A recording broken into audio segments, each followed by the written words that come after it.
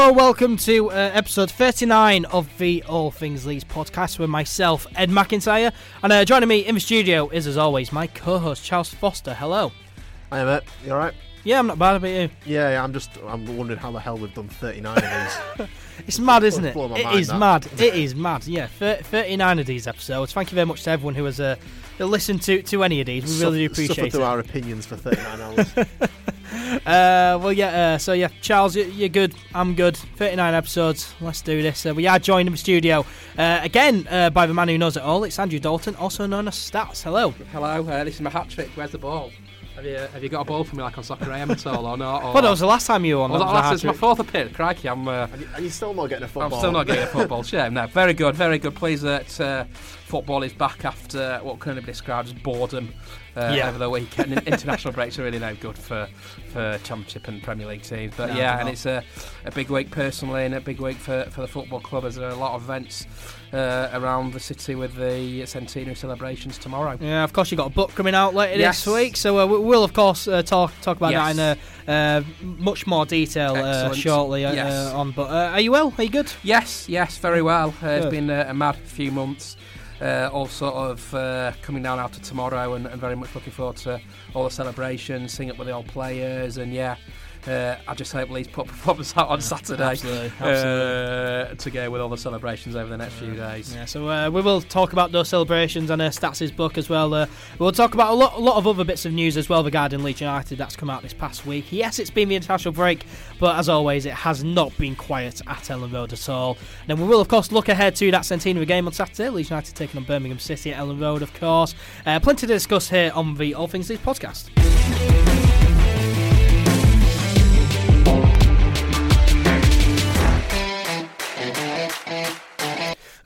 We're back. We're back in the studio. Episode 39, as we've mentioned many times so far, and we've only been recording for about a minute or two. But yeah, we're back, and yeah, of course, it's been the international break. Have we all enjoyed it? Have we all enjoyed the international break? No. I can honestly say I've never enjoyed an international break in my life. No, it is awful, isn't it? And unfortunately, we've got another one in 4 weeks. Yeah.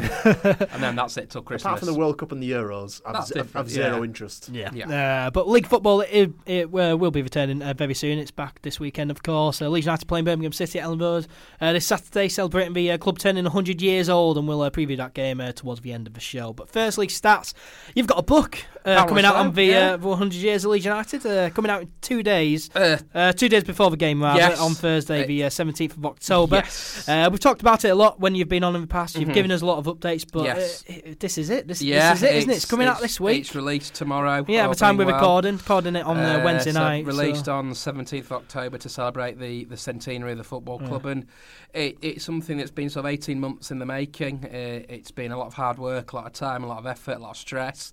There's something I'll probably look back on and probably change, but it's gone to print now, and I'm sure I'll have various different opinions, but that's what you do when we publish books. And very looking forward to tomorrow's events. Very nervous about it all. Yeah. How are you feeling towards I think I'm a bit nervous, a bit apprehensive, but also very excited. I think it'll be a bit of a sleepless night. It's a bit like the night before a cup final for me, in a way, that I know what's around the corner. I'm very excited by it, and I'm just looking forward to it all. And it's a day I've been looking forward to for almost a year now, and just raring to go with it all tomorrow. And I hope a lot of people out there do buy and enjoy it. And I know I'm going to be criticised by it, but again, I've put a lot of hard work and time and effort into it, and you can't please everybody at the end of the day, Ed. So looking forward to it, and it's just nice to sort of do something as a hobby about your football club, about the club that I love and the club that I've grown up supporting for the last 20 or 25, 26 years. Yeah, and you're not. It's not a different experience for you. You've released books before in the past. This is your third book. Yeah, the first one I did, Leeds United Top 100 with John Howe. John Howe superbly wrote it all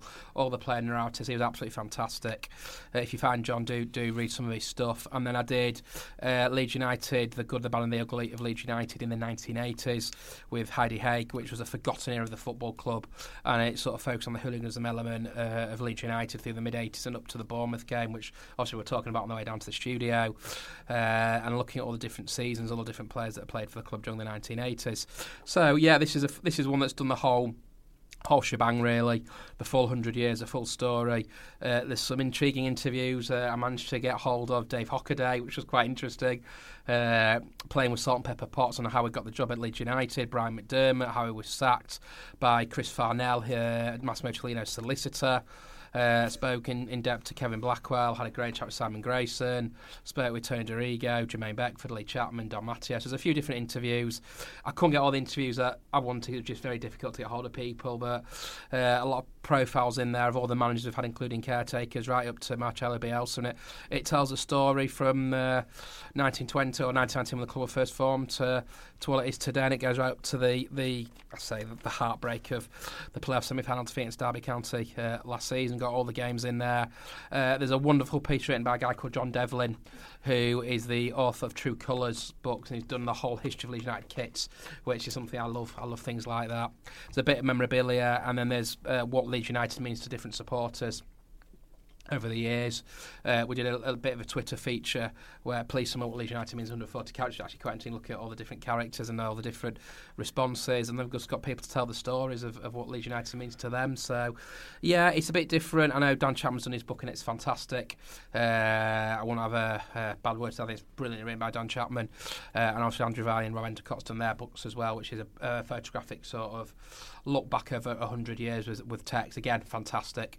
And then there's mine, which sort of tells a story with statistics as well. So yeah, looking forward to it being released. It's in the club shop tomorrow, all being well, per price £30, and yeah, I'm sure people will hopefully buy it. We're looking at the lead up to Christmas, because it kind of starts, and that's what, 10 weeks till Christmas. Yeah, what a perfect time to buy the book. Well, that's what we do. That's what we thought of said, and it's ideal that the 100 years is tomorrow, October the 17th. You are 10, 11 weeks away from Christmas celebrations, and yeah, it's exciting. It's nerve-wracking, but yeah, very much looking forward to it. Where else can people buy it? It's going to be available in the club shop. Yeah, we're looking at the moment at other bookstores, possibly Woolworths, and that's not been open for a long time.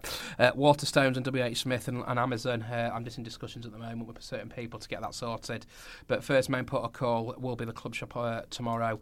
I will be around if anybody does want a signed copy on Saturday for the game. And yeah, it's a bit, I say, eye-opening, and it's also quite awe-inspiring that you're actually part of history, and to do something for the football club is unbelievable. I'm very, very proud to say I've written it, and yeah, I'm looking forward to a day of celebrations tomorrow. Yeah, brilliant. It sounds absolutely brilliant, does the book? Yeah. So yeah, I'm sure that people are going to enjoy it a lot. Yeah, hard work, and look, you can't please everybody. Whatever you do in life, someone will criticise you, but the reaction I've had from people has been very, very positive, and long may it continue, and I'm very much looking forward to getting it out there. Yeah, absolutely. So yeah, make sure you go and pick yourself a copy, especially this time of year. Get yourself one for Christmas. Get it for someone else for Christmas as well. I will be running a competition tomorrow to win a free copy on social media, on Twitter, so follow me at LFC Stats. There will be a quiz question that I'll be releasing tomorrow morning, and I will pick the winner out of a hat tomorrow afternoon, and that person will get a free copy of the book. Brilliant. So yeah, make sure you get on that. Make sure you pick yourself a copy of the book. It sounds brilliant. But moving on then, of course, it has been the international break, so no Leeds game to look back on in this episode. But plenty of Leeds United players have been on international duty. So starting with the youth player, Southern McCalmont, he played the full 90 minutes and got an assist in Northern Ireland under-21s. 2-1 loss away at Denmark, and then he was subbed off in their 3-0 loss away at Romania. So not a good time for him there. Jack Clark, he played for the England under-20s as they drew 2-2 away at Italy.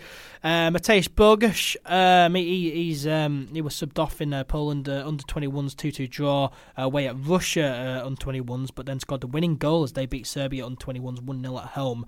79th minute goal there. He was then subbed off afterwards, but a winning goal for Mateusz Bogusz there. That's pretty awesome. I've said it many times on this podcast. Bogusz needs a chance. He's a very impressive player. He's always, whenever I see the under-23s, he's very, very impressive. He does drive the team forward a lot, and he's cracking on set pieces, to be fair to him. Yeah, he's a fantastic player. He needs a chance. We've got that hole in midfield for me, and Mateusz Bogusz, he just needs to go. He's very impressive. Every time I watch the under-23s, he's the standout player for me. Yeah, there's an argument to say the team in general is a little bit imbalanced, especially when we've got the injuries we currently have. There's a bit of imbalance in there. Obviously with Dallas in midfield and Ayling on the right, and then all sorts of having to put Shaq in. when he's fit, which he isn't at the moment. So yeah, there is a bit of imbalance there, and giving the likes of Bogusz and Struijk a chance might be a solution to some of our problems. But it's up to Bielsa.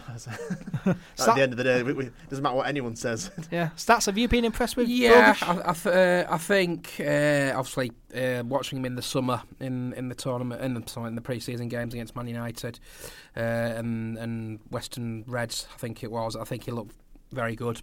I think he's sort of the next in line to Hernandez. I think he's got it all as Bogusz, and I think he'll be a star to come. Whether the time's right now to throw him in, I don't know. I think you've got a lot of games coming up between now and Christmas, and I think you don't need to utilise your squad, especially in the Championship, because it's relentless. It's Saturday, Tuesday, right through. So, yeah, look, I rate Bogusz. I think I've seen him in the under-23. I think he's been absolutely brilliant. Just a point on Jack Clarke, there's obviously been a lot of rumours going around that Tottenham are possibly looking to recall him in January because he's not getting game time. Very interesting deal when it was done. I was quite surprised personally that Leeds recalled him straight away after the Tottenham deal. And it's difficult because obviously you've got the 6 loan rollers, the 5 players loan, you can have 5 players in the squad, and a match squad on loan. So yeah, interesting with Jack Clarke. Ryan Edmondson, my friends were over there, said he played really well. Yeah, playing for the England under-19s in the Marbella Cup over in Malaga in Spain. Absolutely. Nice little all day for him. Absolutely, and Alfie McCalmont, obviously very, very highly rated by Stuart Dallas. As well, so I think his time will come. And he played against Stoke City in the League Cup earlier this season at Ellen Road. But I think what's good from a Leeds perspective, we've got a lot of stars for the future. You look at like McCallum, you look at Edmondson, you look at Bogusz. There's more coming through. Charlie Cresswell, I was sat at a thing in the summer. And I don't know, one of the pundits was asked, I think it might have been Tony Dorigo, was asked who's the next one to come through on the conveyor belt, and they all said Charlie Cresswell. And Charlie Cresswell, I think it was Andy Hughes actually that said it. Charlie Cresswell, obviously Richardson will be a star at Ellen Road. Yeah, I saw him play against Birmingham that draw the other week. Yes, that's right. Yeah, he was very impressive. And I think another one to watch out for, and I've seen a lot of Burton Albion, this is Oliver Sarkic. He's scoring a lot of goals for the Brewers at the moment. Yeah. And I think once he's had his loans, but I think it's great that these players do go out on loan, and I think next season they'll probably give an opportunity to start in the first team, because obviously you don't know what's going to happen between now and the summer. So I think the future's very bright. I know all supporters want instantaneous results in football. Doesn't always work like that. No, but it's going to take time. Of course it does. You've got the likes of McCalmont, you've got the likes of Emerson and Bogusz, and I think they'll all be ready to play a big part between now and May the 2nd against Charlton Athletic. Yeah, absolutely. Eddie Nketiah as well, he's been banging in goals for fun for the England under-21s. Everyone's been talking about him as he scored a hat-trick in England under-21s 5-1 win over the Austria under-21s. That's now 7 goals in his last 7 games he's played for the England under-21s. A lot of people saying that he should start ahead of Patrick Bamford because of this. Yes, it's the England under-21s, but he's surely got to have a chance. He's got the ruthless touch. He really does. He's got that clinical kind of 6-yard striker instinct about him that Bamford appears to not entirely lack at the moment. Obviously, Bamford scored a fair few goals for us. He got 10 last season. He's got 4 this season so far. He had a couple in the cup as well. But he's not been performing that part of his game properly recently. The other part of his game is hold-up plays. His linking with the midfielders has been excellent. Yeah. He's getting in the correct positions, but he's not been able to convert. And with the amount of chances we create, we need someone who can convert. And if you've got someone who's as prolific as Nketiah is, I know Nketiah's got 4 goals for us in League and Cup. Yeah, and he's only started 2 games as well. Got, another 3 for England there. He's been scoring goals for fun whenever he's been given 90 minutes in the under-23s. You kind of think, well, if he's displaying this kind of ability and this kind of instinct about him, then why would you not play him when we have been? I don't want to say struggling to score goals, but we've not been scoring a huge amount of goals recently. I think we are at home. We've scored one of the lowest amount of goals in the league, which is a concern. Given if you want automatic promotion. But yeah, I personally I won't start him because he's just got a hat-trick under 21s. That isn't the one deciding reason that's going to take me from no we shouldn't to yes we should. Yeah. I think in general over the last few weeks, I think he's made enough of a case to justify a few starts. I mean, that is the argument against starting him. Yes, he's only been scoring goals for the Leeds United 23s and the England and 21s, but he's also been scoring for the Leeds United first team. As we mentioned, 4 goals for the Leeds first team, only starting 2 games as well. Whoever he plays for, he scores goals. He's a natural goal scorer. Well, he's been obviously those comments on Sky Sports on Tuesday night. He was saying that he wasn't particularly happy about being on the bench. Of course, no football's happy being on the bench. They all want to play, but particular strikers, he thinks he's earned his chance, and it's hard to disagree with the fact that he's earned his chance. Yeah, Bamford started 10 games, fair enough. He's our number 9, but I think Nketiah's just justified starting a few games. Yeah, I mean, I think Bamford does a good job. I appreciate what he does, but strikers are there to score goals, and at the moment, Bamford is not scoring enough. We're struggling to score, and we're crying out for a goal scorer, and we have a goal scorer on the bench in Eddie Nketiah. Why are we not using him, Sats? It's a tough one, isn't it? Obviously, Nketiah, as we've said there, scoring for fun for England, and when he does come off the bench and he's given the opportunity, he does score for Leeds. Now, against West Brom, I did an interview with you after the game. I thought Bamford was magnificent, and he got man of the match, and deservedly so, and his all-round play was superb. He's just missing that killer instinct. And I think, for a striker perspective, it's a confidence thing. If Paddy Bamford goes out and scores a hat-trick on Saturday, if he plays against Birmingham City, his confidence will rise, and all of a sudden everyone will say, oh, let's play Bamford rather than let's play Nketiah. So you can't win either way. Bielsa's got a tough decision to make on Saturday, because if he does drop Bamford, how does that then affect Bamford's confidence? Because as a striker, you play on confidence as a striker, so it's a tough one. Personally, I'd probably go with Nketiah because he looks so lively. From the start, he scored against Salford and scored against Stoke as well in the Cups. So yeah, it's a tough one. It's got to be that fine balancing, hasn't it, to play one or t'other. I don't think he'll play both because it's obviously not Marcelo's style. I mean, he has hinted at maybe he could change it, but he just doesn't seem to want to change his style. He has. It'd be interesting to see what he does Saturday. I think he'll go with Bamford. I just think trying to read Bielsa, I know it's very difficult. I just think that's the way it'll go until if Bamford gets an injury or something like that, which I hopefully never want to wish injury on any player who plays for Leeds United. So yeah, it's a tough one, but it's nice to have the options there. Yeah. That if we are in a game where we're struggling, and Nketiah can try and come and change the game. But yeah, it's a difficult one to have. Personally, I go Nketiah, but I do think he will go Bamford on Saturday, just the way Bielsa does things. He seems like such a good prospect as an English prospect in general, and Arsenal have sent him here to start games in the Championship. Would you start him? Personally, yeah. Yeah, I would as well. I think he reminds me a little bit of Beckford for his kind of for his pace and his kind of general all-round play. And he just seems to be there as well. Anytime a ball's in the box, he's just there. Yeah. I think a lot of people are panicking as well because a lot of reports have come out saying that Eddie Nketiah isn't happy being on the bench, which no player is happy being on the bench. It wasn't just reports. He said it. Yeah, he said it. He said it in an interview. Yeah. But there's reports saying that Arsenal may call him back as they're unhappy with the amount of game time he's getting. Generated by Bristol City. I think in any loan deal, when you've got them for a season, there's always a recall clause. So that's just part and parcel of any particular loan deal.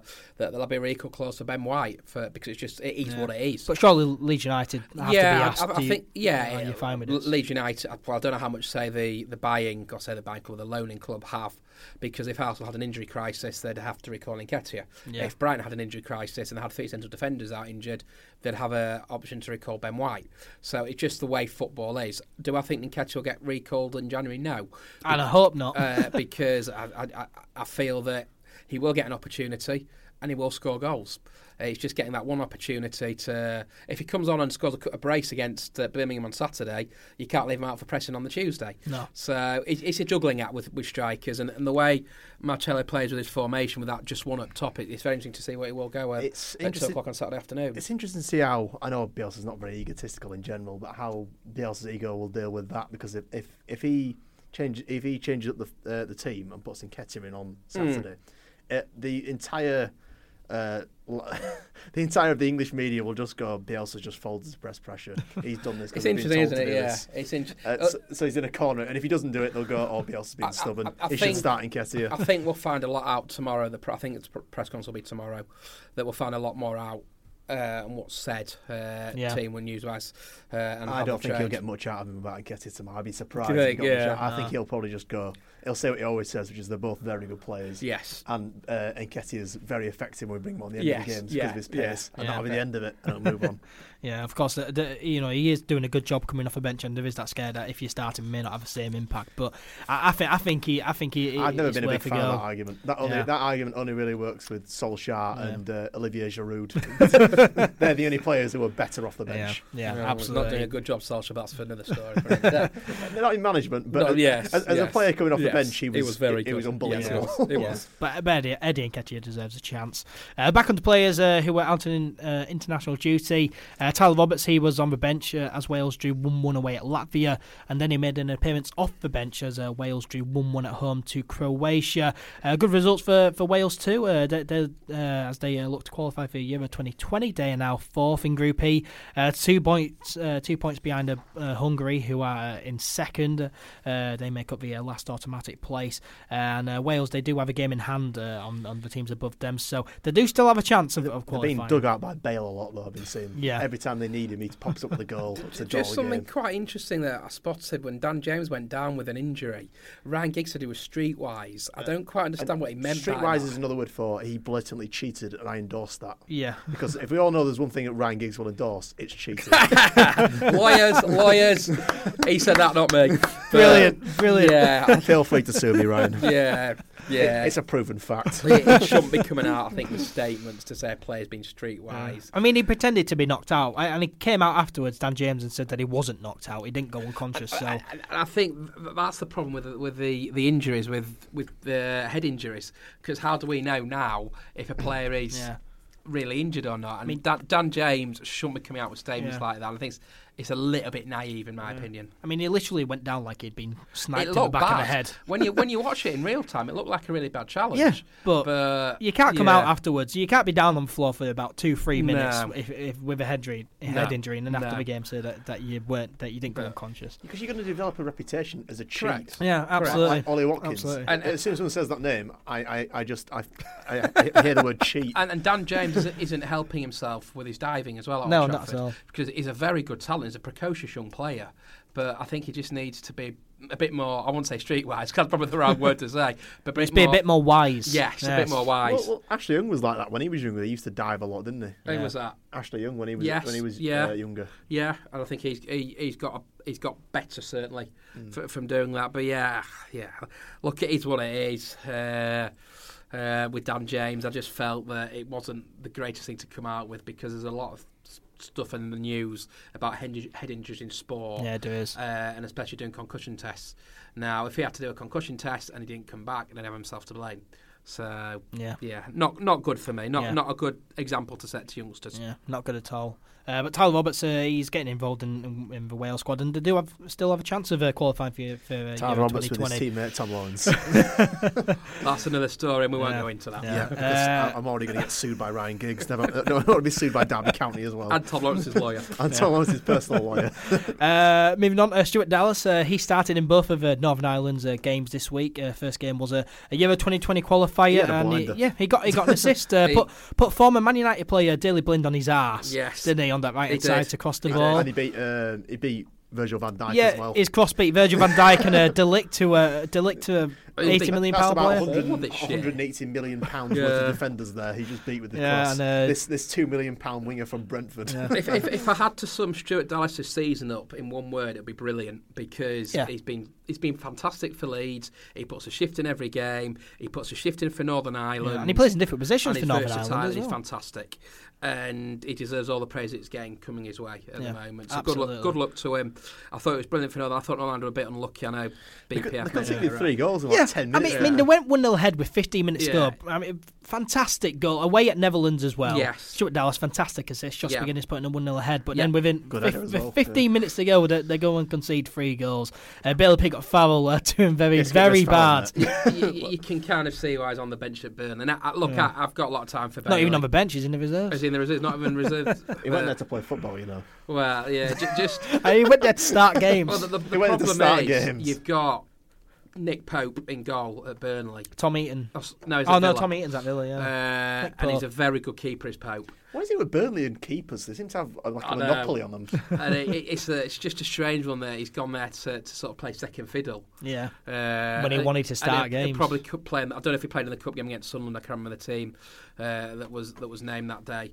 But yeah, just a very strange transfer move. Yeah. But I mean, he's on that Premier League money. If you were him, you'd go play for Wigan, wouldn't you, or Blackburn, or someone like that? Get first team football. Yeah, but he wants that. Or Luton, you go play for them. Yeah. No, but I do like him, and I like him as a person. He's a really, really nice guy.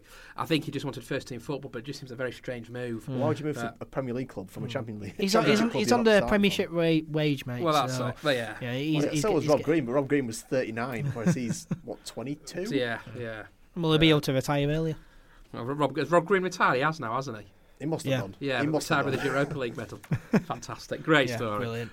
Yeah. But yeah, back onto Stuart Dallas then. So yeah, Northern Ireland ended up losing 3-1 away at the Netherlands in the Euro 2020 qualifier.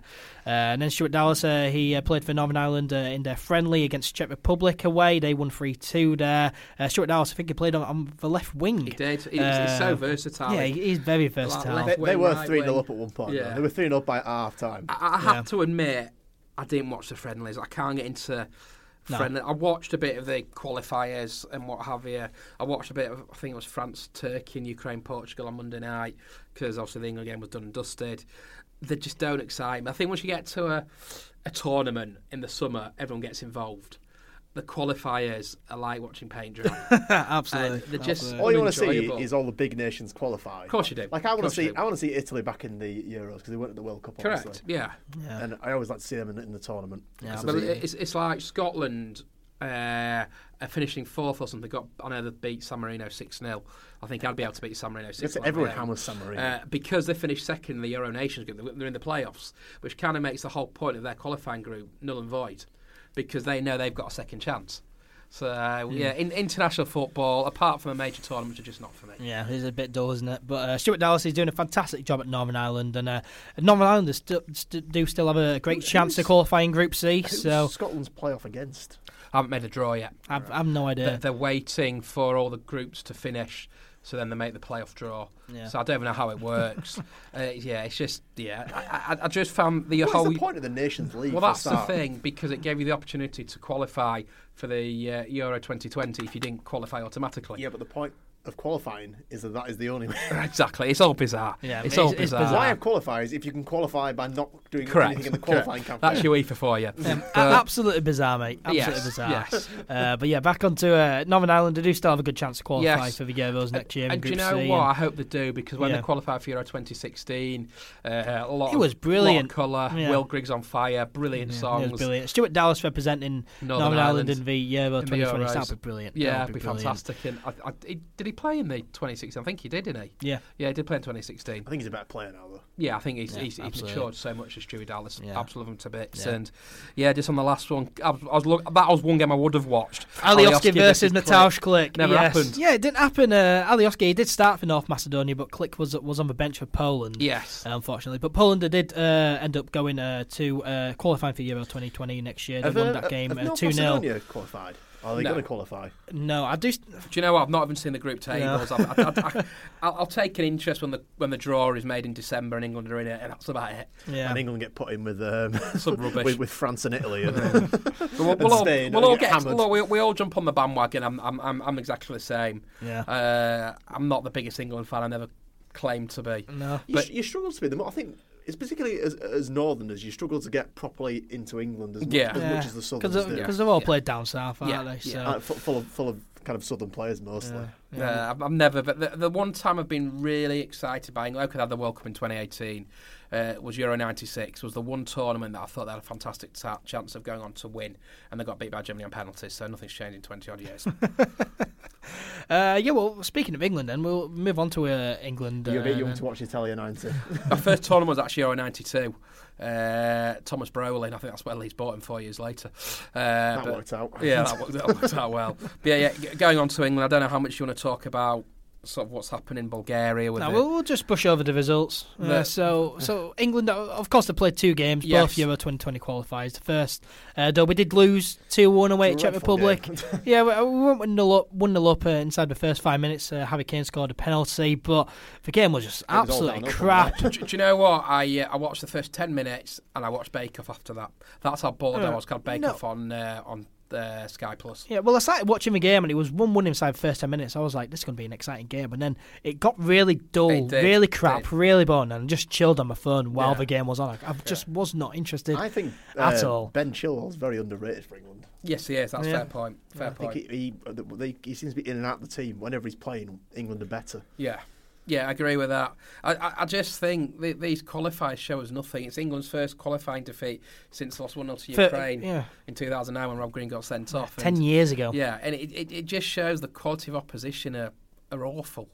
Yeah. And I don't know what they do. Look, we all know what happened in Bulgaria. The racism is disgusting. Yeah. The Bulgarian fans should, in my opinion, should never attend another football match. Yeah. The Nazi salutes were disgraceful. Holding up no respect shirts. Krasmir Balakov should resign. I know he's made a grovelling apology today. I thought his comments. But he can't come out and say it needs to be proven when there's literal evidence there. It was on video. Yeah. ITV had a video of them all. Kind of making monkey noises at the back. I felt really sorry for Tyrone Mings. He's making his debut. He's a wonderful player. Brilliant debut. He's fantastic. Great player at Aston Villa. Unfortunately for us. And to be subjected to those chants is sickening. Yeah. And just think these are players who've got young kids back home as well, young families. Yeah. They should not be subject to that. And until UEFA or FIFA, whoever it is, come down hard on them, and by hard, I mean chuck Bulgaria out the Euros, that is the only message they'll get. Yeah. And all teams who have racist fans, I mean, racism is a serious problem. Of course it is. It is not allowed at all. Disqualification would be a massive deterrent. Yeah. The problem is there's no point doing it now because they can't qualify for the tournament. Unless you give them a ban from the next international tournament. Well, something needs to be done. Racism should not be a thing in 2019. No, it should not be. It's not acceptable at all, and it's a serious problem that needs to be seriously fair addressed. play to the England players for being strong-minded and staying on that pitch. Absolutely. Because those chants are just absolutely disgusting. Yeah. I'll be honest. I did have a little smile on my face when Sterling scored. Yes, really it was brilliant because of course we went on to. You see Barkley as well when he scored, giving the wanker sign to the Bulgaria fans. Yeah, brilliant. I just think. I've seen Jordan Henderson's interviews, and fair play to the England players, but we're in 2019. We're not in the 1980s anymore. Something they need to crack down on it. Balakov should resign, in my opinion. His comments just fueled it even further. It was his comments were a disgrace. I know he's put a grovelling apology on Facebook this morning, but hang on a second here. We all heard it. The players all heard it. I don't know even he was listening to Bobby Mikhailov, the president of Bulgarian football, has stepped down, and in my opinion, Balakov should follow suit. But until something is done, and I mean done, like being hard. Not playing games behind closed doors. That's pointless. That's, in my opinion, that's a complete waste of time. What good's that going to do? Playing a game behind closed doors with no fans. That's the fans suffering. That's not the country suffering. The only way the country will suffer, you kick these teams out of the European competitions before a ball's kicked. End of. Done. Simple. Yeah. It's a serious problem that needs to be addressed. But of course, I enjoyed watching it. Though England just absolutely battered Bulgaria in the end. Brilliant performance. Yeah, brilliant performance. It actually could have been 10. We hit the post twice in the second half as well. Yeah. But does it show where England are as a nation, that they can be so poor against Czech Republic on Friday night and then so good on Monday night against Bulgaria? 6-0 win. There was a huge change in personnel, to be fair. Yeah, there was. There was far fewer inexperienced players in the do you also think when it comes to Euro 20, and they will qualify, because I think they've got Montenegro next and they only need a point. When push comes to shove, we looked at the Croatia game last 2 summers ago. They were 1-0 up. Was it a weak mentality that they thought, OK, here we go again with England? They got Croatia reclad and they won it in extra time. Are they strong-minded enough to go on and win the tournament? That is what a great team is made of. You look at Germany, look at Spain, look at Italy. These countries have won the top honours in international football. For England to do it, are they strong-minded enough? I don't think they are. And England have never won the Euros. I'm hopeful. I'm hopeful. But a 6-0 win there for England, brilliant. Touching on that first game, though, that 2-1 loss away to Czech Republic, a lot of talk about the England midfield, and the way that England plays sort of similar to Leeds. But I was just saying, how on earth does Callum Phillips not get a chance in that England team? Declan Rice is poor. I don't care what West Ham I fans think say. he will. I do think he will. I think he's more going for experience with Southgate, with Rice play Premier League football. And I get where people are coming from. Yeah, and I get where people are coming from. And yes, should Callum be in the England team? Yes, he should, in my opinion. Absolutely. Is it championship bias, you think? Yeah. I don't know how I to think pick that's the a team. factor. I think if Declan Rice was playing for West Ham in the championship, I do know Southgate has watched Phillips. He lives next door to my friends in Harrogate, so he does talk to him quite a bit. So he will. I think once England qualify, I think Calvin will get an England call up. Well, he needs a chance in the friendlies. That's what I mean. At least. Yeah. And I think he will do. We've not had an England player since Paul Robinson in 2004. So incredible. Been a long time coming. Yeah, Calvin Phillips definitely does deserve a chance. I think that a depressing stat, isn't it? I've been asked that so many times. Yeah. Alan Smith, Paul Robinson, last two England players. Amazing, man. In 2004, those years ago. Yeah.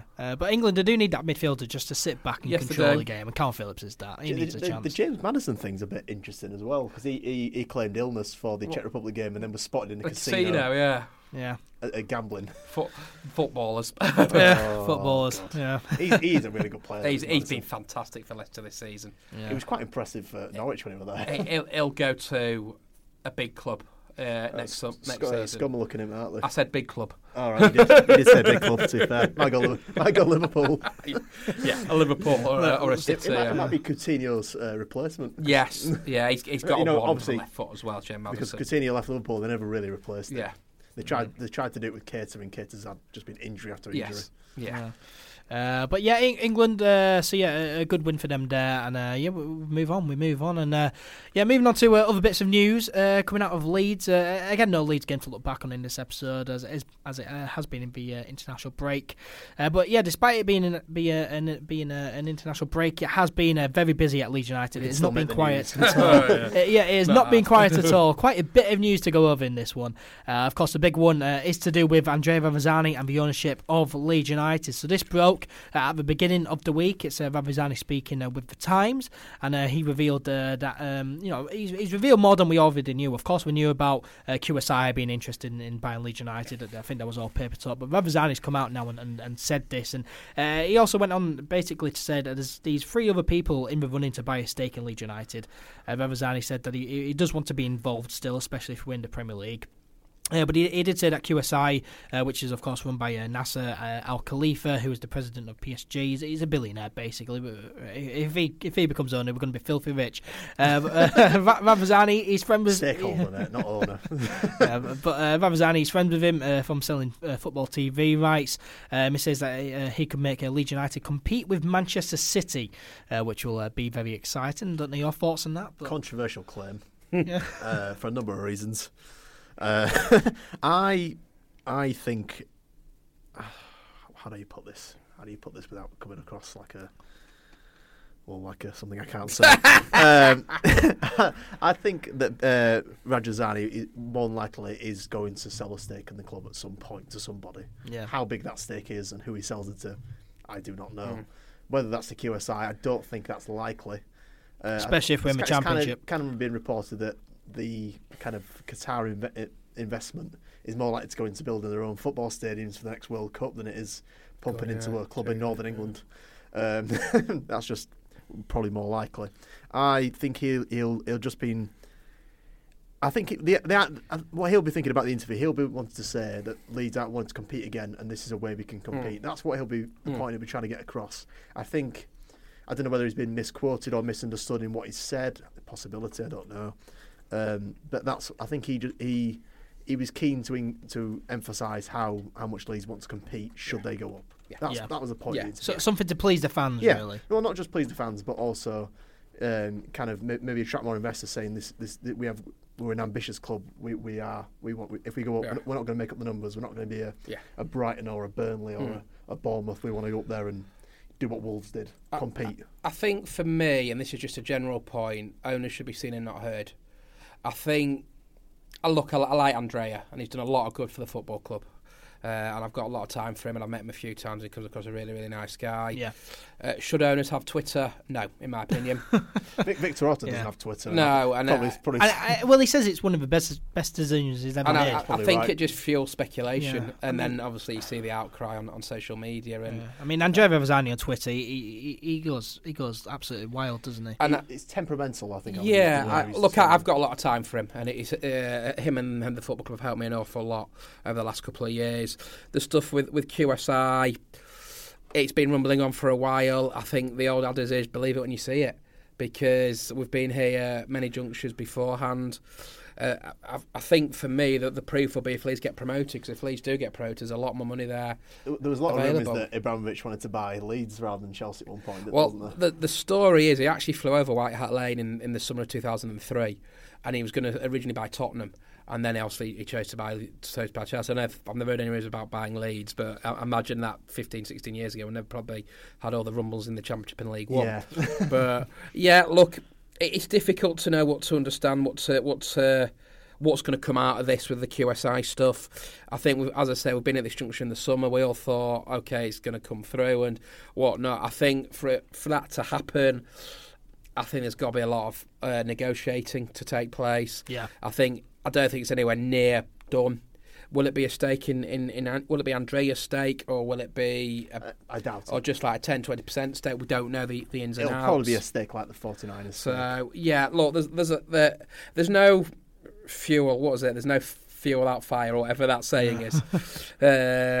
Smoke without fire. That's the one. That's what I think of. Don't think fuel comes into it. I don't think it does.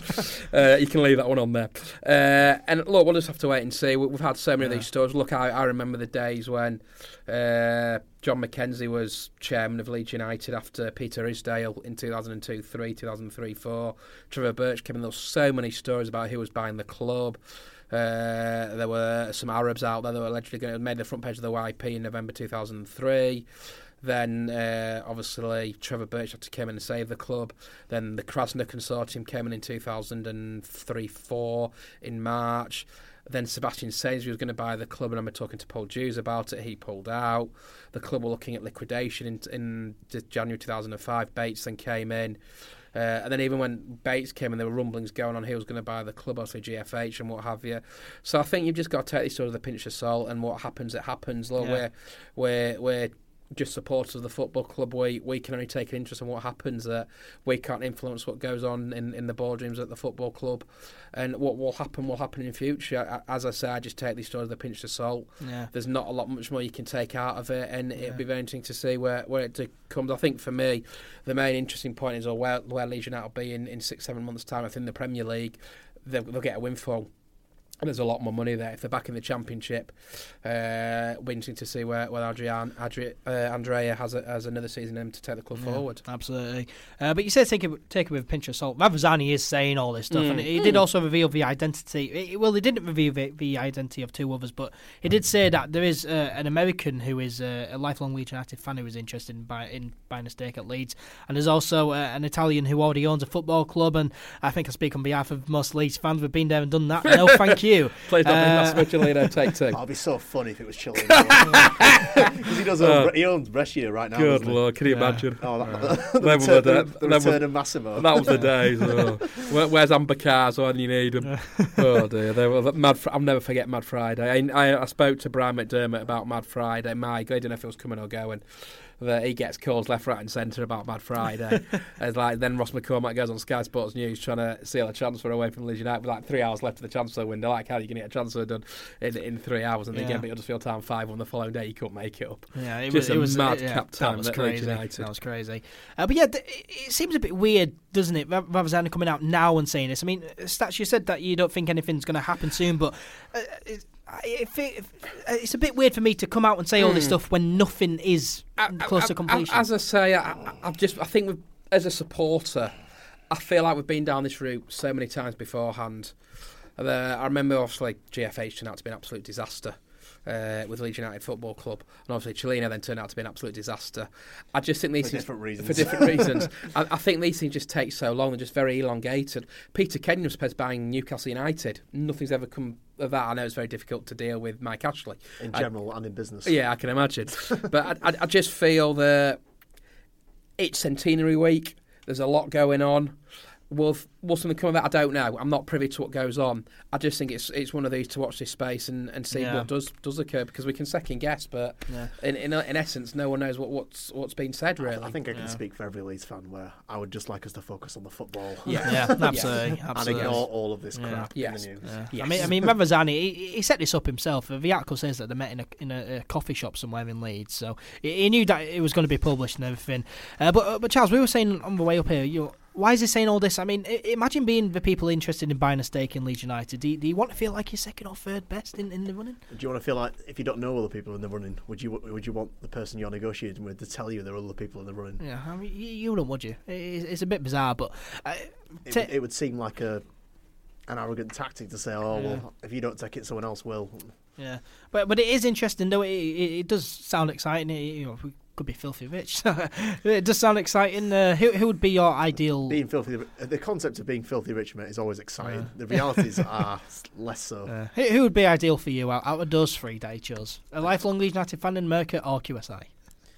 I mean, we don't know who the American fan is. So out of those, I know QSI have billions. This American fan may not have billions. So, but then again, there's the moral implications of selling your soul to QSI. Yeah. But everyone sells the soul eventually. It's just sort of the kind of price you haggle over. So probably QSI to answer your question, mate. Yeah, definitely QSI. Well, moving on then. In other news, Leeds United, of course, are turning 100 years old, and they are celebrating their centenary this week. Not just with the game this Saturday, but there's also many other events going on to celebrate the centenary. Of course, there's that £150 hospitality package for the game that they announced last week. That's very short notice. There's also that special dinner as well this Thursday night that costs an arm and leg to go to as well. So that's, you've been invited to that. I have been invited. Yes, it should be a good night. Very much looking forward to meeting with all the old players and just having a really good time and letting my hair down. And yes, it should be a really, really good night. Yeah, definitely. That's not the only thing that's happening on Thursday. It sounds, sorry to interrupt you, mate. It sounds good, but for a working class club and a working class city, are we allowed to criticise the prices there? They do seem a little bit excessive. Very, very, very expensive. The average person in Leeds does not have kind of 150 quid to spend on one meal, do they? And I'm not. Obviously, it's the centenary event. It's once in a lifetime. I understand these celebratory kind of implications, but it seems excessive. Yeah, but it isn't all expensive though. There is an event that is free. There were free tickets. They've announced this very. Does all very last minute announcements. But the thing that really takes the biscuit for me is the centenary celebration that's taking place in Millennium Square in Leeds City Centre this Thursday from 3 p.m. till 6:30 p.m. Hours which really people will be in work, school, college, and university.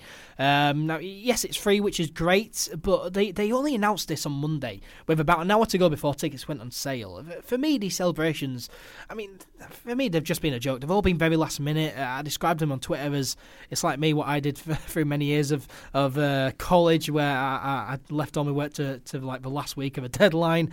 But yeah, it all just seems really, really rushed for me. It doesn't feel like a celebration, for the fans. It just feels like it feels badly organised. Yeah, very badly for organised. Lack of a better way to put it. I mean, you announce this stuff weeks in advance, not just 3 days before an event. You could announce it months in advance. You could say it's not like it's a surprise. The fact that the club was turning 100 didn't creep up on them. Yeah, they will have been aware of that. We've known this for years. We know when the club is founded. Yeah.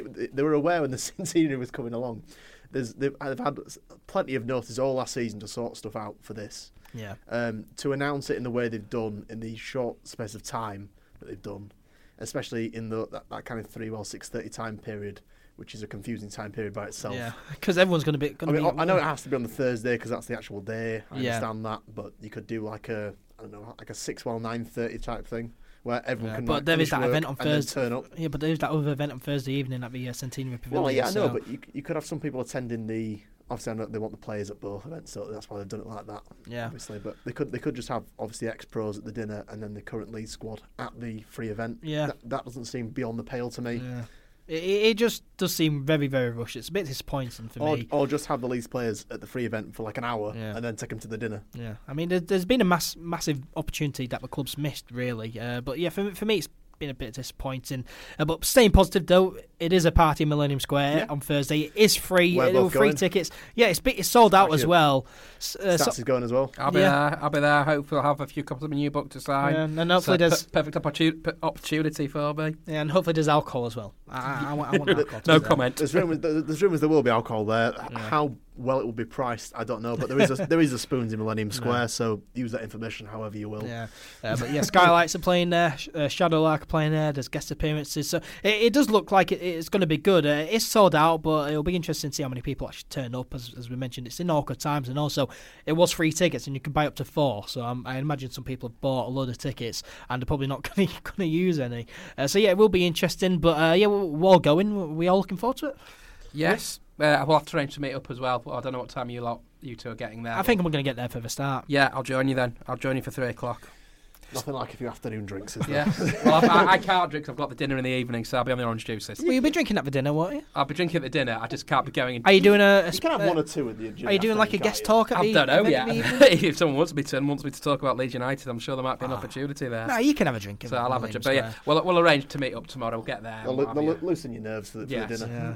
Yeah, of course, they've released some new kit as well on Thursday. I think a lot more people are excited about this. Yes. The kits that we've released for this season seem a bit disappointing, so everyone's holding the hopes. I would say commercially they've not been disappointing, but from a nostalgia point of view. Yeah, so everyone's holding the hopes for this centenary kit. No one knows what it looks like yet. They're saving it for a surprise, and the players will be wearing it on Saturday. I'm quite excited. So are they not announcing it until literally the players walk out in it? Is that they announced it on Thursday. They released it on Thursday with Stats' book as well. It's going to be a package. Absolutely. So we don't know what the kit's going to look like. I already know it's going to divide opinion 50-50. Yeah, probably regardless will. Of what it looks like. Everything divides opinion. But yeah, it'll be interesting to see what it is. I'm quite excited for it. I will hopefully be picking myself up I'll one. I'll be selling a kidney to buy one. And it's coming out with Stats' book. Of course, Stats' book being released on Thursday. The best part of it all. So yes, thank you very much. Very kind. It's going to be a very busy day tomorrow. Yeah, very much so. Moving on then, just very quickly, we need to give a massive congratulations to the Leeds Warrior, Josh Warrington, on his successful title defence last Saturday at the First Direct Arena here in Leeds. He knocked out Sofian Takuc with just a couple of seconds to go in the second round. So surely his trip to America is next on the cards for Josh Warrington. You'd think so, but he's finding it difficult to get that unification fight, isn't he, over in America? Also, because I think Frank Warren wants another fight at Ellen Road, and I think other boxers don't really want to come to Ellen Road, and partly because Josh has far more support up in Leeds than does any other part of the country or in different countries, and partly because it's quite a long way to travel for particularly foreign boxers. But I reckon, like Conor McGregor fans and the Irish fans, a lot of Leeds fans will travel over to. If it's in Vegas, it'll be great. You'd imagine so. Oh yeah, I would. Imagine that. Just seeing Leeds fans raid Las Vegas. Yeah, go to Las Vegas. That would be brilliant. I would love to see that. But yeah, I think he'll try and strive to get that unification fight. Yeah. I think he's deserved it. He's done? Absolutely. 3 title defences now. He's undefeated. So. Yeah, I think he's 30-0 with 3 title defences. You kind of think. Yeah, so should be getting a unification. I think the problem with having a fight at Ellen Road is it's been there, done that, got the T-shirt, and when he fought, it was a great T-shirt when he fought there. Last year, remind me who we fought at Ellen Road, I've completely forgotten. Elise Elby. Ellen Road, it was an unbelievable atmosphere. Oh, brilliant. But the novelty of fighting at Ellen Road is kind of, do you know what I mean? It's been there, he's done it. Look, I'd go. It's a fantastic evening. The atmosphere, the music, the Kaisers, phenomenal night. Would it be the same again? I don't know. But I just thought the whole atmosphere that night was absolutely sensational last May, June, whenever it was. Will he fight Ellen Road again? I think that's what he wants to do. It's difficult with Josh because he's 31 out of 31, whatever it is, how many he's won. Yes, he's 30-0. Yeah. He needs that next test, doesn't he? That next level. Brilliant against Carl Frampton. Obviously, a lot of controversy in the previous fight, and I can't remember the name of the fighter that he fought, that basically put up a shield and wasn't doing any fighting. You know which one I mean, don't you? Yeah. Drugs cheat, that one. Yes, him. But yeah, fair play. Legally defensible because he was done for that. Yeah, brilliant fight. He deserves all the success he gets, and I look forward to seeing him tomorrow night. Yeah, absolutely. And finally, for the bits of news, Leeds United fixture has been announced for Sky TV coverage. Surprise, surprise. nice. Our game away at Huddersfield Town on Saturday, the 7th of December 2019, has been selected for Sky TV coverage. It's a 12:30pm kickoff. I can't wait to be angry in the pub already. Yeah. I remember the last few games we played against Huddersfield. They've not been good. No. And then again, looking at the Huddersfield Town this season, we have to beat them. They are terrible. Yeah, definitely. But first things first, we got a few games before that. Let's look ahead then to Saturday's game, Leeds United centenary game against Birmingham City at Ellen Road. 3pm kickoff as well, so it should be a very good day overall, hopefully, if Leeds United win. Hopefully. Charles, we need to win this one, don't we? Especially in our centenary game. We need to win. Yeah, it would be bad to lose. And analysis like that is why you tune in. But yeah, it would be tough to lose your centenary catastrophic to lose in your centenary kit in a sold out stadium. Yeah, and we have a terrible record against Birmingham as well. It's horrendous. Really because every single time we play them, they score a terrible set piece goal and shit houses tonight for 9 minutes. That's how are you feeling towards it? Are you hopeful? Look, there's two schools of thought here. It's a centenary. What on earth can go wrong? It's Leeds United. Yeah. I've been saying for weeks and months even, we're actually going to lose our centenary. We always lose against Birmingham City. So I want to take you back to October 2013. Funnily enough, on the Sunday, at the international break, we just lost 3-1 to Derby, all for that game.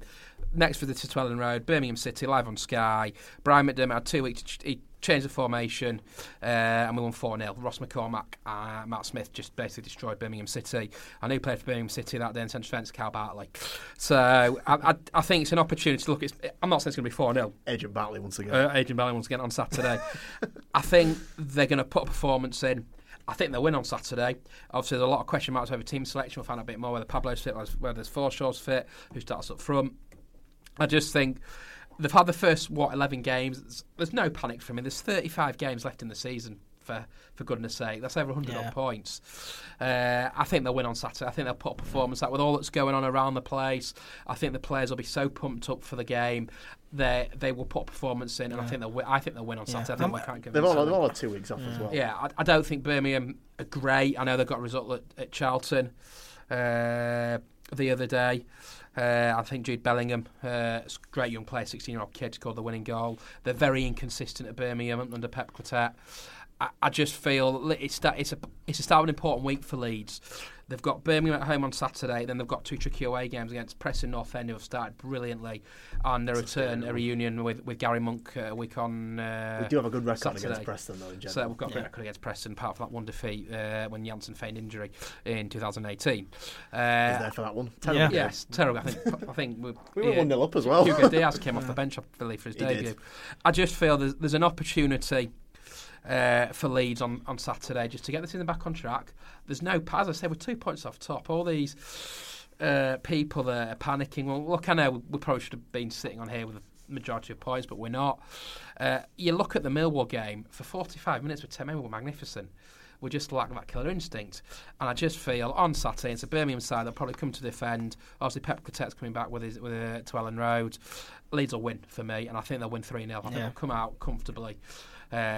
Look, Birmingham, they've got a good record against Leeds. They won the last 3. They did the double overs last season. The only team to do the double overs last season. Absolutely. I'm hoping them does a double this year.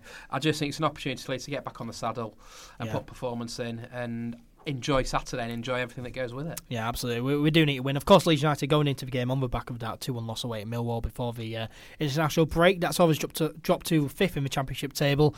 And as Stat said, we're currently 2 points off the joint leaders, West Brom and Nottingham Forest.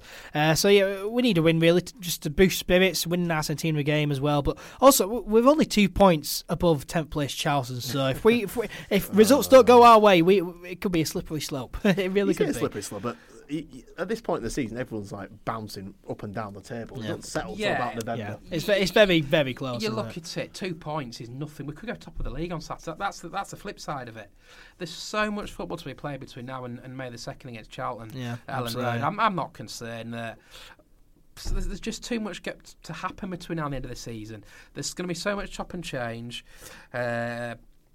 No team is running away with it. There's no Newcastle in it from 2016, 2017. There's no Norwich or Sheffield United. There's no Wolves. There's no one at this moment in time that looks in tip-top form to go and run away with the league. That might change over the next 6 months. I mean, in theory, it should be us. Yes, it probably should West be. Brom are the only other team I've seen that I've been impressed by. West Brom were brilliant against us, and we actually defended fantastically that night to go away with a 1-0 victory. They probably deserve the draw out of that. But for me, there's no standout team at the moment. No, there isn't. For me, at the moment, Ed, it's a team that's going to be the most consistent. Again, as I say, that could change in the next That's 6 all months. screwed then. you say that there's an opportunity there. They've got 5 games coming up Yeah. between now and the next international break, or 6 games. I'm not sure what it is off the top of my head. Obviously, Birmingham, Preston, Sheffield Wednesday, the next 3. Important week for the club. If they can get over the line with 7 points, Sheffield won't be easy. Gary Monk's reinvigorated Sheffield Wednesday. Preston won't be easy. Alex Neil's got them playing some really decent football. But teams should be frightened of playing Leeds. It's an opportunity. And I think playing Preston will play into Leeds' hands, because Preston are an attacking side. Same with Sheffield Wednesday. Gary Monk probably set them up to play as an attacking unit against Leeds at Hillsborough week on Saturday. So for me, yeah, plenty of football. You next say that, season. but Monk at Birmingham last year when we played them away, he did the classic Monk thing of Step very low back. block, centralise, kind of central block it as well, and they beat us because largely because Bamford hit the post from about a yard, but that was a factor, but also because they just defended really well and we couldn't get through them. Yeah. And that is kind of a staple of Monk's sides. But I think you're right about Alex Neil and Preston, though. Yeah. They've got some they're a tough nut to crack. exciting young players, and they will come to attack us. Yeah. And we have a good record at Deepdale in general. They definitely will. And if who is it in their midfield that always gets sent off? Ben against Pearson. us? Ben Pearson Do religiously, you know what? religiously gets sent off. I'm going to against say us. it now. There'll be a red card at Deepdale on Tuesday. There is probably always will. a red card between Leeds and Preston. And it'll be Ben Pearson. I'm going to have a bet on it. Actually, don't please bet responsibly with any betting. I heard his mum, Ben Pearson's mum, does Yeah. not attend his games anymore because he gets sent off off all yeah, the time. That's true. Yeah, Brilliant. There's always a red card. I don't know what it is between Leeds United and Preston North End in this fixture. There always seems to be a red card. Why it is, I don't know. Yeah. There was a red card in the fixture, I think, in the League Cup last season. There was a red card in the league, obviously at Deepdale. Ben Pearson, I think it was, and then. Didn't they get one sent off at Ellen Road? Yeah, as well? they did in the League Cup, and I can't remember the name off the top of my head. They had Alex Baptiste sent off in 16-17. Had Jermaine Beckford sent off in 16-17. That was very funny. Pearson got sent off at Ellen Road in 17-18. There'll be a red card. I'm telling you now. Put your money on it. Put your money on it. As I say, gamble responsibly, but put your money on it. That there'll be a red Put card. your mortgage on Ben Pearson. Don't put your mortgage on. I don't want any homeless people coming to me. I can't put you on. Jesus. That was a So, joke. yes. It's clearly a joke. Yeah. I don't even endorse gambling in general. I don't gamble. There's always a red card in that game, but obviously, first things first, Birmingham City Saturday. Yeah. Celebrations, Yeah. get the celebrations done and dusted. 3:00, focus on the game. Yeah, back onto the Birmingham game then. So, but Bavadi is, of course, eligible to play as his red card that he picked up against Millwall was rescinded. Lee Cooper and Jamie Shackleton, they'll probably miss the game unless they make some miraculous recoveries. Like Rudolph Austin when he recovered from that broken leg in about 20 minutes. Oh, that was hilarious. I'll never forget that because we lost 6-1 to Watford.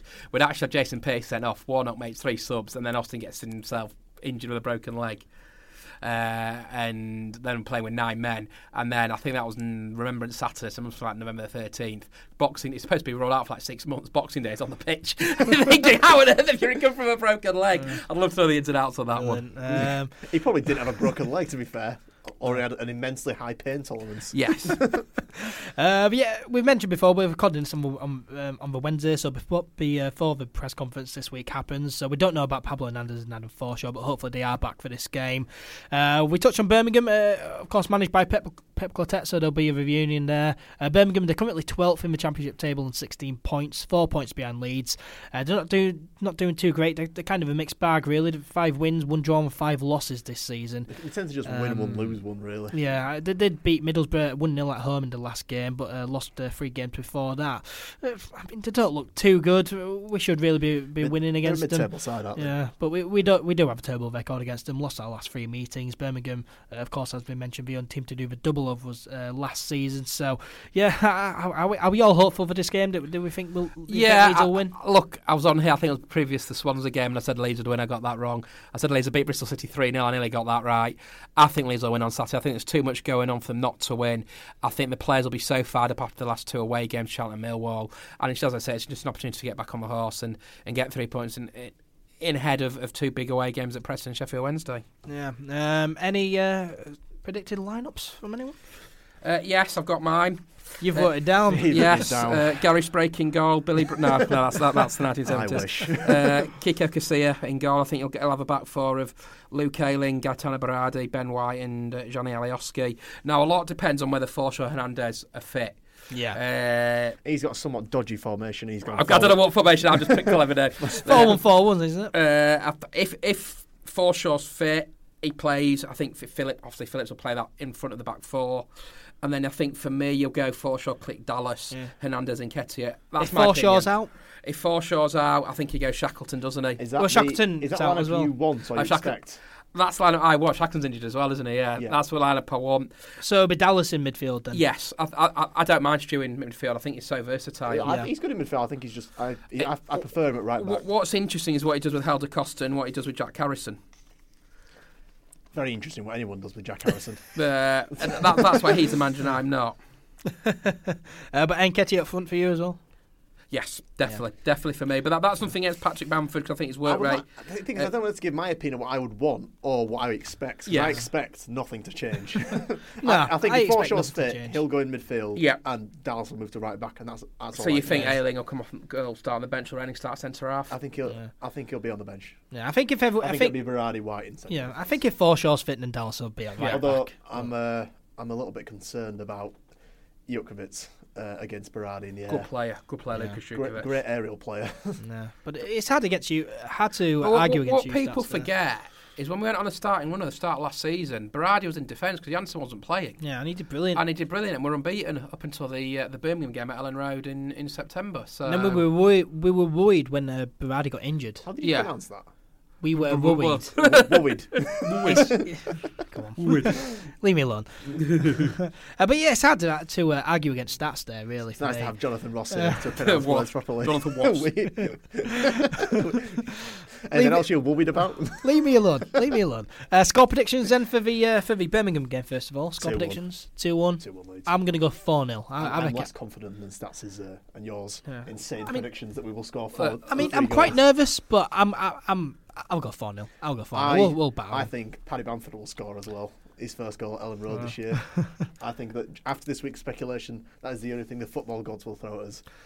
Leeds United 100. Oh, no, sorry, you meant the score prediction. How old are we? 3-0 Leeds. Simple, done. Job 3-0. Done. See you later. Yeah, and how about score prediction for the Preston game away on Tuesday? We won't be recording before then. So, tough game. They don't lose too many. They don't lose too many at home. They're beating some decent sides at home. I'm going 1-0 win. I'm going to go 2-1 Leeds. If they can get a result on Saturday, they'll put them in good heart, in good spirits, going to the trip to... It's always a feisty affair at Deepdale, as I've said. Yeah. I think back-to-back victories is what they need. I'm going to go 3-1 away at... 3-1 away at Preston. 3-1. Yeah, 4-0 against Birmingham, 3-1 away at Preston. I'm confident. But that does bring us to the end of episode 39 of the All Things Leeds podcast. Thank you very much, as always, to Charles for joining me. Cheers, Romeo, mate. Thank you very much as well to Stats for joining us as well. Thank you very much. Appreciate you coming in. And thanks to everyone as well who has listened or watched. We really do appreciate it. If you enjoyed them, why not subscribe or follow the podcast? Give us a 5-star rating on Apple Podcasts if you're listening on there. Share it around as well. Help us out. Make sure to follow. Buy my book. Yeah, buy his book. Yeah, buy Stats' book. Buy Stats' book. I had the microphones off there. Yeah, buy Stats' book. Yeah, buy his book. If you're on social media, make sure to follow All Things Leeds on our social media platforms. We're on Facebook, Twitter, and Instagram. Search All Things Leeds 1 on Twitter and Instagram. Search All Things Leeds on Facebook. Subscribe to the YouTube channel as well if you have not already. Me and Charles will be back next week, so we'll see you then. Take care and goodbye.